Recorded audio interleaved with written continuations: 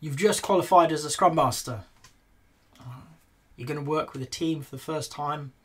What do? What are those first steps?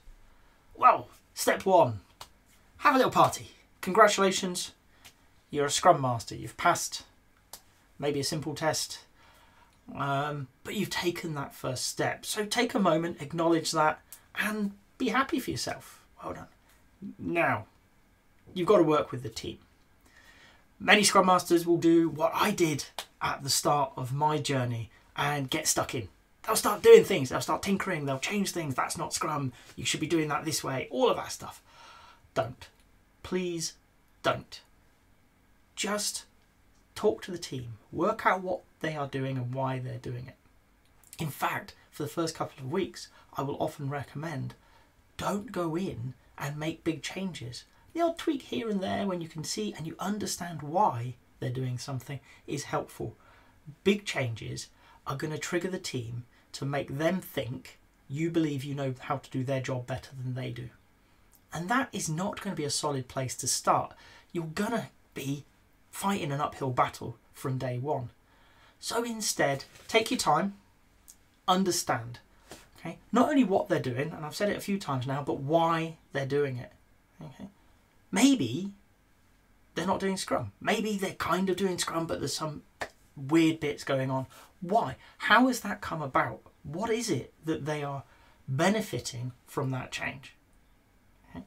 And the way to do that is twofold. Observation. Sit down and watch them.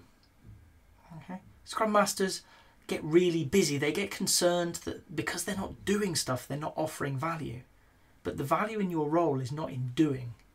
It's in the observation. It's in the challenging conversations that we can pull forwards from those observations. So just calm down a sec. Watch what they're doing. Why are they doing it? See if you can gather it. And then talk to people. Okay, go and talk to the team. I've noticed you don't do a sprint retrospective. Why is that? We're too busy. Okay, well, now I can start having a conversation about what a sprint retro is, what it's for, and how they may have found a different way of serving the same purpose. This is a mistake that I made quite early on in my career. I was invited in to work with a team and they didn't do a sprint retrospective. And whenever I tell people, you can almost hear the gasp of absolute horror. They don't do retros. Well, how do they get better? And I was lucky. One of the developers managed to shut me up before I opened my mouth and made a fool of myself and said, we do improve, but we don't do retros. Come back tomorrow, first thing, and join us. So I did. 9 o'clock in the morning, I appeared to work with the team, and about 10 minutes later, they all turned their chairs to face each other. Days of dated in-person work, and they started having a conversation that was very, very interesting, because what they did every morning was they spent 20, maybe 30 minutes discussing the day before, looking for something that they could do differently to improve every day. They didn't have a retrospective at the end of their sprint. They'd got rid of it. Not because they didn't see the value, but because they found a better way for them. Every day they were willing to set aside up to about 30 minutes to really look at the day that they'd had, how they were going, how they could improve. And from that, they would take a small change and implement it through that day. It could be something as simple as changing how they committed code. They could try out, and I was there when they started playing with pair programming. Okay? They tried it. It was hard. They struggled. The next day they came in and they asked the question, was it worthwhile? What for me was great was not only was it worthwhile in a sense of did we enjoy it, but what did the data say? So they actually had it set up so they could have a look. Were we better? No, actually we were slower.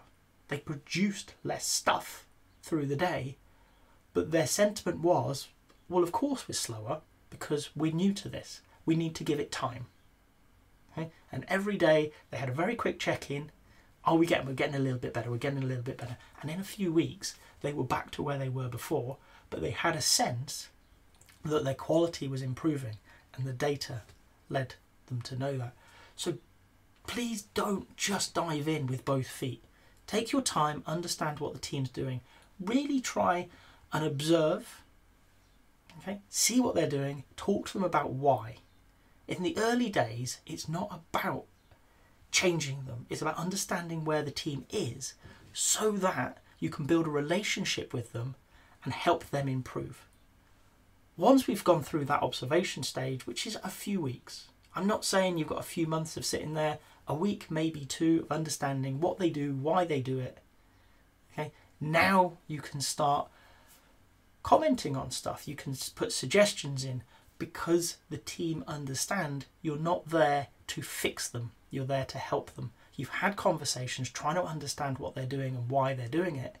And now you're saying, I get that, and I can see a better way. Do you want to come with me over here and try this out? And they may or may not follow you. That will really come down to where you are in your relationship with that team and the value of your ideas. But at least you've got a foundation to propose them. You're not saying they're wrong. You're saying, I get it. I see what you're doing. I can see a better way. Are you interested in coming with me? But I understand if you don't, I've got other ideas. Maybe we try this instead. Maybe we try that. You'll have a sense of what's acceptable and not acceptable to that team. So in those first few days, don't do as much. Don't panic. The value is not in doing. The value is in observing, in listening, okay, in understanding, so that going forwards you can have much higher quality and more impactful conversations. If you've got to this point in the video, I hope you've enjoyed it. If so, a like would be appreciated. If you want to hear more from me, more answers to questions that maybe you've got in the Agile world, please subscribe to the channel. And if you've got a question that you really want answered, drop it in the comments. I promise we'll get around to it.